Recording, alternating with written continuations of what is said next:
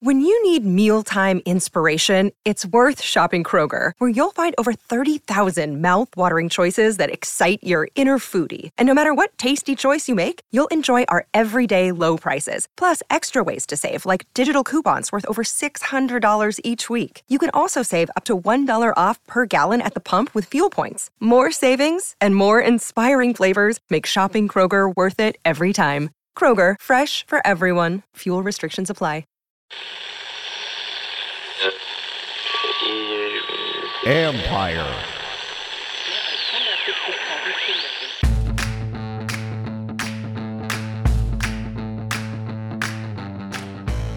Hello and welcome to my podcast. Don't forget to subscribe to the John Keim Report wherever you get your podcasts. And now you can subscribe to us on YouTube as well. Head to Empire Media, hit that subscribe button if you like to also watch the interviews. That's Empire Media, AMPIRE. Today, I'm joined by former NFL team president Joe Banner as we discuss his take on the Carson Wentz deal. Banner is an ex-Eagles president, but he left there after the 2012 season, so he's been gone a decade. He was not there when Wentz arrived. He also knows Ron Rivera and Juan Castillo quite well, having worked with them for a while in Philadelphia. I wanted to bring Banner on because I want to be balanced in the whole Wentz situation, knowing that there are strong opinions about whether he'll work or not in Washington. It's important to hear all sides so you can be informed. That's what I'm doing here. I see the talent. I hear the questions. We'll discuss all for the next 6 months. I'm not doing my job if we don't discuss all facets. We also discuss team building and the approach he thinks is the right one in trying to build a winner. He echoes something Ron Rivera has said a few times, that the third year is when you should take that big jump in most cases, if you've been doing it right. It's why Banner is not a fan of what Jacksonville has done, viewing that as a temporary gain. You can follow Joe on Twitter at JoeBanner13. You can read my work on ESPN.com. I have a story up now about the process Washington followed that led them to Carson Wentz. Doesn't mean it'll be great, but it's the work Rivera and company put in to get there. One key part that people have harped on is Rivera meeting with Joe Gibbs. I know Ben Stanek from The Athletic had mentioned their meeting a few weeks ago, and digging into it, I wanted to find out why and what they discussed. So I knew early on that they were talking about quarterbacks, that a big part of their conversations were about quarterbacks. If you read the story, you will see that Rivera wanted to know from Gibbs what his process was in finding a quarterback, how they went about their search back in the day, traits that Gibbs looked for in a quarterback, etc. What Gibbs did not do, discuss current quarterbacks and ones he felt Washington should go after. Washington has a slew of scouts and coaches that can determine who they like and who fits. With Gibbs, it was merely one coach reaching out to a Hall of Fame coach with ties to this organization to pick his brain. It's what coaches do all the time. If Gibbs had said, go out and get Wentz, I would say, don't listen. That's not what happened. I'll be honest. I was somewhat amazed at how many people took it a different way than how it actually played out. Now, I will also say it's not as if Gibbs was always hitting on these great quarterbacks. What he did do is find quarterbacks who could operate within his system, who had great talent around them. That's how they won. But it's also why Gibbs had to change quarterbacks a lot. Still, few knew team building better than Gibbs. He knows people. It's why he's a Hall of Famer in 2 different sports. So yes, pick his brain. It would be dumb not to. But they do want fans to consider how exhaustive this process was. They even considered Andrew Luck, wondering if he might reconsider retirement. They dove into his analytics just in case. Of course, he's not coming out of retirement and never will. What you have to hope with Wentz is that Rivera and company don't enter this marriage and think they can change him. As Gibbs would say when others would tell him he could change a guy. Gibbs, and I remember talking to Gibbs about this when he came back. He would say, this guy's been this way for 20 some years. What makes you think I can change him in one? The answer, you don't. So be aware of who you have and hope to heck you make it work with this locker room, with the talent around him, and with this staff. I know Rivera talked with Doug Peterson and Frank Reich quite a bit leading into this trade as well. I'm quite positive that he did not just hear plaudits. I know he didn't hear just plaudits. So have your eyes wide the hell open. Rivera even told me that Reich called him after the trade to congratulate him and said that he had loved working with Carson. I've heard from people that Reich didn't want to trade. Is that accurate? I don't know for sure because I haven't heard it from Reich himself. So just take that as for what it's worth. I've heard it from more than just people inside Washington's building. Also, I told you last time that the players here are confident because of how they perceive their locker room as a mature, not just mature, but guys who are in a different place in life. A lot of married guys. Terry McLaurin, not a guy who's a strong-willed personality, just a true pro. And I ran that by someone who was with Wentz in Philly about how he got placed in a locker room full of stronger vet personalities. And their comment was, don't you want your quarterback to be able to handle that if he's that kind of guy? I'm sure some can right away. Maybe Wentz couldn't. But that was the sentiment there. So there's a lot of facets to it. Some people will look at it and say, hey, this is why this place is better for him. Other people will clearly look at it and say, if you're a strong leader, if you're that kind of quarterback, you handle it regardless. We'll find out. Lots of speculation over the next 6 months. So again, take this for what it's worth today. It's an opinion. You need to be informed about what Washington has. Now, on the J.D. McKissic front, Buffalo GM Brandon Beane was upset because Washington came back after they had agreed with McKissic and got him to change his mind. Remember, no contracts could be signed at this point. One Buffalo reporter quoted an anonymous source as saying the coaches even called McKissic, the Washington coaches called McKissic to congratulate him on his deal. I haven't heard that. I'm just passing that information along because who knows, this is kind of a crazy situation. But I did talk to one longtime agent who has dealt with both teams over the years, and he said what Washington did is very commonplace. In fact, one time he had a client who went elsewhere and Washington tried to do the same thing. His client ignored the calls. So when I asked his agent about if he had heard what Beane said, he replied, yeah, but all teams do that. Washington is not done in free agency. In the past, they've been more active from this point and beyond. One name to watch, defensive tackle star Lotu Lele, a former Panther who was cut by Buffalo and remains on the open market. My understanding is that he's had a few teams call him. I'd be shocked if this isn't one of them. And again, he would provide the depth that they're going to need, having lost Tim Settle and Matt Ioannidis. They need more line depth. They knew there would be cuts, of course. And I still say they slow played it with Settle and lost him when they didn't need to. He could have and would have stayed had they either made some cuts before the tampering period or had they informed him his playtime here would increase. But Settle landed in a very good spot for him. So he's in a really good spot. But they just couldn't come close to they weren't able to come close to the Buffalo deal. That's my understanding. Anyway, if Washington matched that Bills offer, I'm guessing he probably would have come back, but I don't know for sure. Finally, on Anheuser-Busch ending its ties with the franchise, a sponsorship that goes back a long time. No reason was given as to why that happened. I can't say for sure that it's because of the Dan Snyder investigation, nor can I say that it isn't. It might be. It also might be that this team just doesn't draw well enough anymore to make it worthwhile. I don't know. Again, Anheuser-Busch did not give a reason. There are 5 other teams that do not have sponsorships with Anheuser-Busch for whatever reason. Anheuser-Busch's statement did not mention a reason.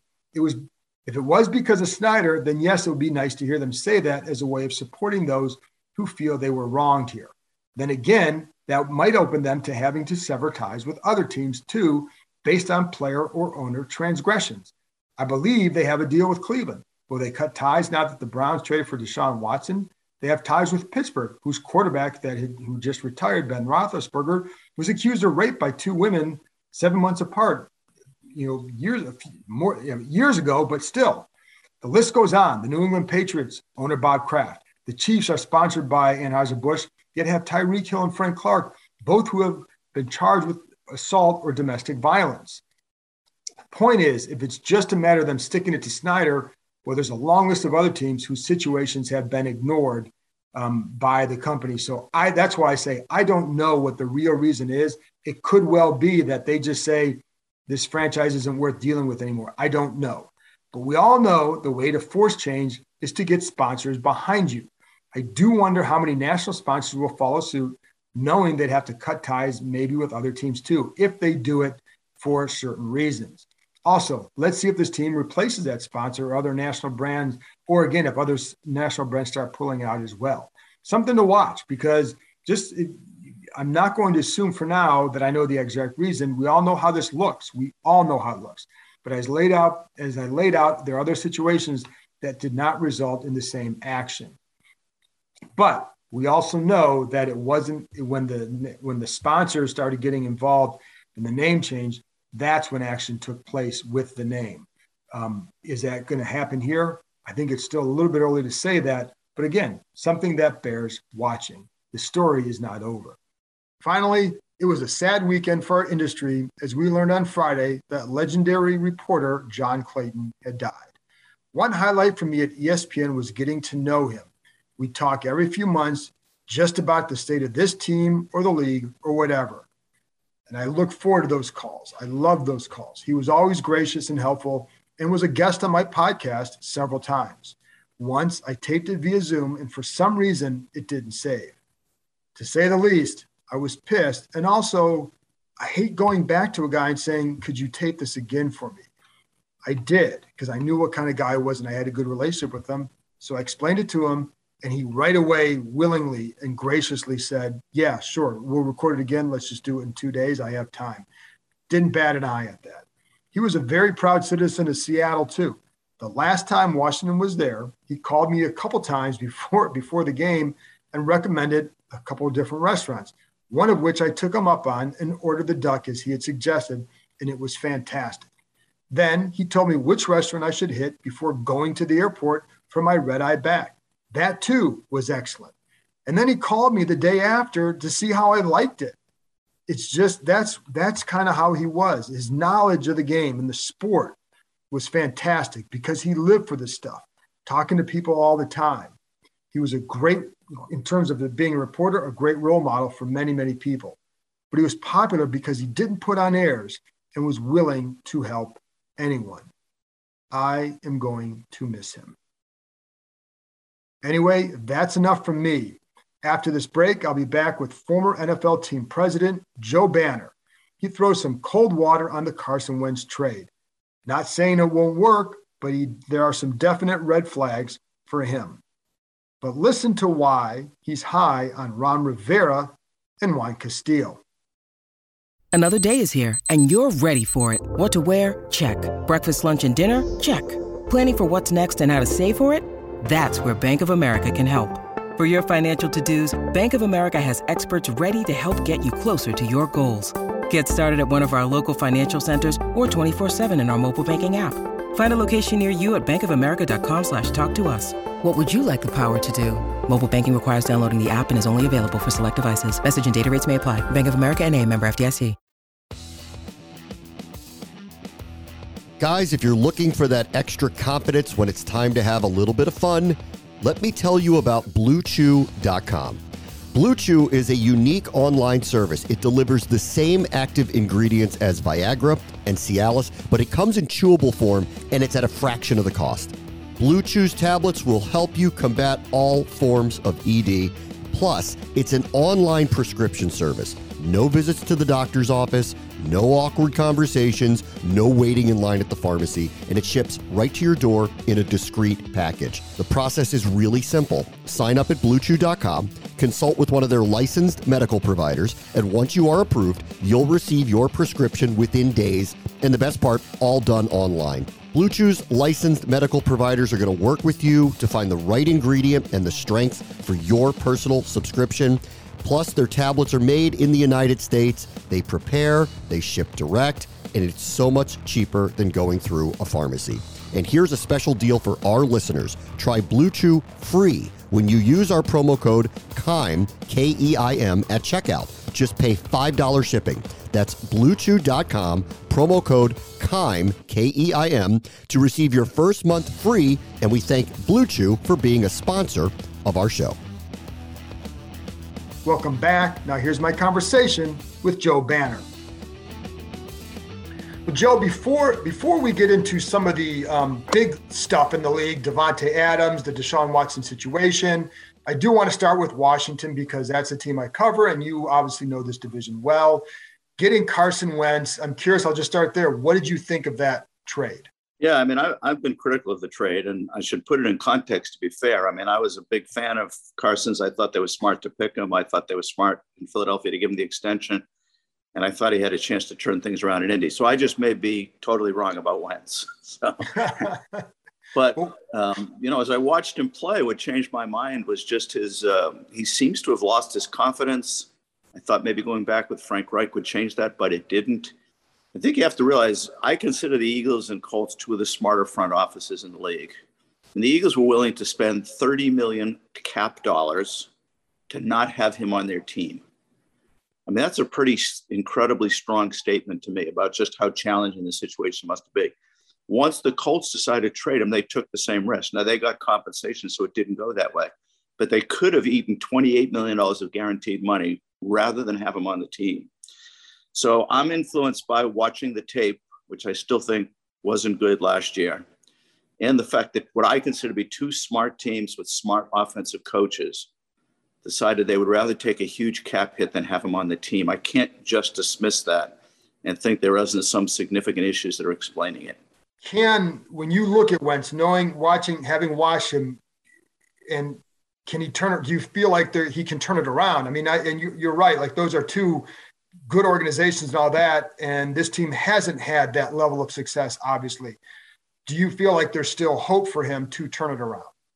Well, I don't want to say there's no hope. I mean, in terms of raw talent and the ability to make, I mean, I've been saying he's going to make some spectacular plays. He's just going to go, wow. He's going to have some games which you're going to believe, oh, we found the guy. I mean, that's who he is.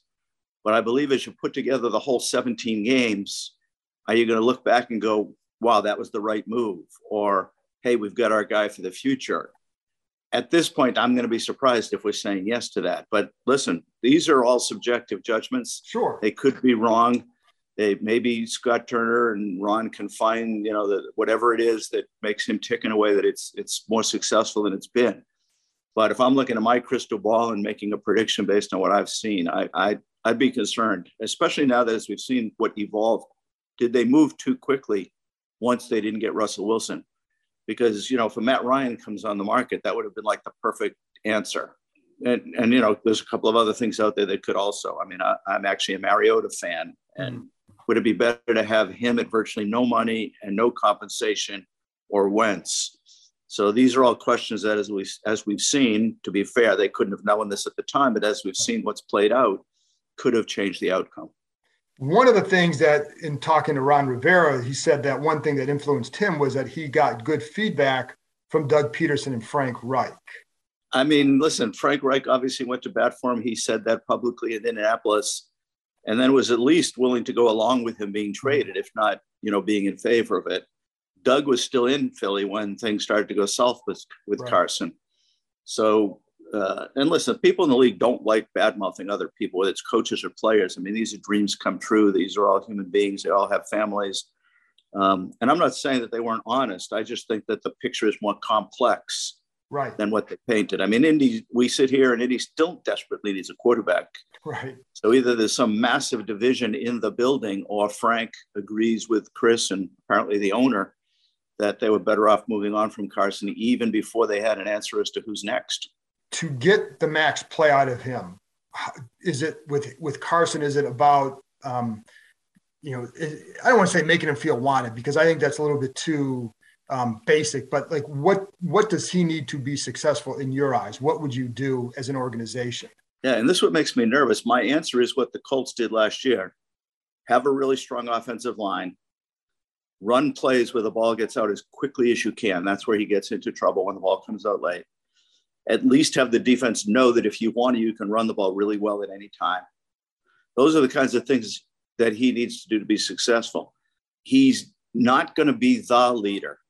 He can be a leader. Okay. And that distinction is something the head coach needs to be aware of from the day he comes in, because you do need player leadership right. to be successful in the NFL. Oftentimes that comes from a quarterback. And Carson has the personality where that can be him.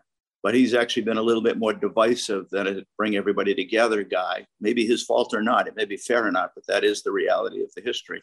So I would, if I were Ron, I would do those same things and just hope, another year of kind of learning lessons, learning from mistakes, gaining experience, that we could execute that even better than the Colts did. And I think that would give him the best chance to be the best he can be. When you look at the NFC East, how does he stack up with these other quarterbacks? Yeah. It's one of the weakest quarterback divisions we've ever seen. I mean, Dak is very good, but he's not. I don't think he's elite. And I consider all of the other quarterbacks people that there's questions as to whether they can even be quality starters or solid starters in the NFL. The difference here is, I think if you take like a Hurts or Daniel Jones and they're well coached, you're not going to have a great offense, but you also won't be leaving your defense in bad positions frequently. And that's where Carson, you have a real risk with Carson of that. I know his TD to interception ratio was pretty good last year, but he had some drop balls. He had some very timely mistakes that, really hurt them. He struggled against pressure. So even though last year's numbers look good there, I still consider him a high risk as a potential high turnover quarterback. And to me, that makes him more risky than the other quarterbacks, even though other than Dak, there's none of them that any of us would want to build a team around. Ron Rivera pretty. He was in Philly with you. What are your thoughts on him? And Juan Castillo was as well, I think, during your whole time there. So what are your thoughts on those two guys just as coaches? No, I have very high regard for both of those guys. I mean, Juan was in a slightly different role in who he was coaching here. I mean, these are really high character people, high integrity, credible work ethic.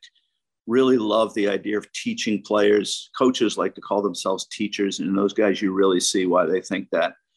I mean, I think that from that perspective, the team is in good shape. I mean, the type of leadership you need from your head coach, the ability to motivate the players, kind of being able to think kind of from a macro strategic perspective. I mean, Ron is really good at all those things. So I've said it from the day they hired him. I thought it was a very good hire. And I think that will prove to be the case at the end. I think he's actually done a solid job, even though they haven't won as many games as you'd hope in the first 2 years. But for me, it's always been year 3. If you're a GM or a head coach, that's when, if you've been doing things right, it's going to start to really show up in year 3. So this is the test. This is the year those guys, and Ron in particular, are going to have to prove that the foundation they've been laying over the last 2 or 3 years is now starting to show on the field, and we're starting to win a lot more games. From the outside, do you see that ability here? And I guess the other thing along with that is, for all that you say about Carson, how much of an upgrade is he? Is he enough of one to get them to a certain spot? Yeah, listen, I'm trying to be kind of nice and not too, but I struggle to see Carson being able to lead them to that next level. But, that's where we'll see. They obviously disagree with that. And the raw talent, he's outstanding. But if they're going to do it, I think they're going to do it with a little bit more conservative offense than what Carson's been in, and with a really aggressive defense, and kind of play the game in a more conservative, some may say more old-fashioned way. And that would give them the best chance. And again, the division is still weak. I mean, I do think the teams are improving, but the division is still weak. So to rule anybody out at this point would be a mistake. Also, when you're building a team, how important during free agency is this second, I guess the so-called second wave? And what would be your philosophy toward building a team during, with, I guess, the free agency period, and how you would handle?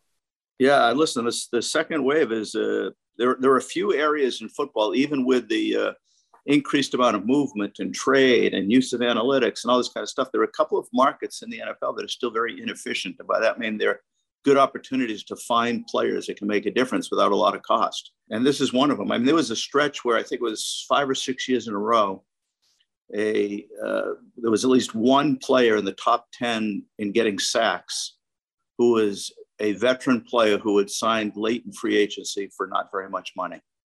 So just think about that top 10. I mean, we have probably 70, 80 outside pass rushers playing probably 30, 40% or more. And we have somebody signed in the second tier of free agents who's in the top 10 in sacks the following season. That and undrafted free agents. These are both places you can get players that can make a difference without using up assets. And when I say assets, I'm talking about draft picks and cap room. And, there's only 22 starters. If you find just one of those, that's 5% of your team. If you find 2 of those, that's 10% of your team. That can really, really make a difference. And especially as teams, we start to see the quarterbacks that are getting paid so much money. How can we win with a really expensive quarterback? You better be exploiting the markets we're talking about. The second tier free agency, the undrafted free agents, the late draft picks. You've got to have some hits there. And then you can still win a Super Bowl with a quarterback making $40 million a year. But if you're not taking advantage of those markets that are very team friendly, it's going to be very hard to win with a really expensive quarterback. Can you tell when a team is panicking in free agency? And I guess I'm looking at like a Jacksonville because they spend a ton of money right away. Do you look at that as strategy or panic, or how do you view that? Mistake. Okay. So we can decide whether it was a panic mistake or not, but a mistake. I mean, listen, there's a long history. And if you spend the time studying, and it was one of the things I did because I felt kind of guiding the philosophy of how to build the team was part of my job. And, when I was at the Eagles was looked upon in that way. Coaches, Bill Belichick won 5 games in his first year as head coach in New England. Andy Reid won 5 games in his first year as a head coach, in Philadelphia. Bill Parcells at the Giants won 3 games his first year.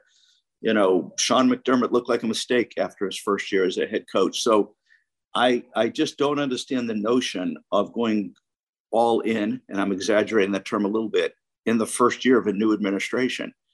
What I'd like to do if I'm building a team is make a little progress in year 1 because we want to get people to believe we're on the right track, and we want to make it more desirable place for free agents to possibly sign and possibly hire coaches to come and feel really secure about where they're coming.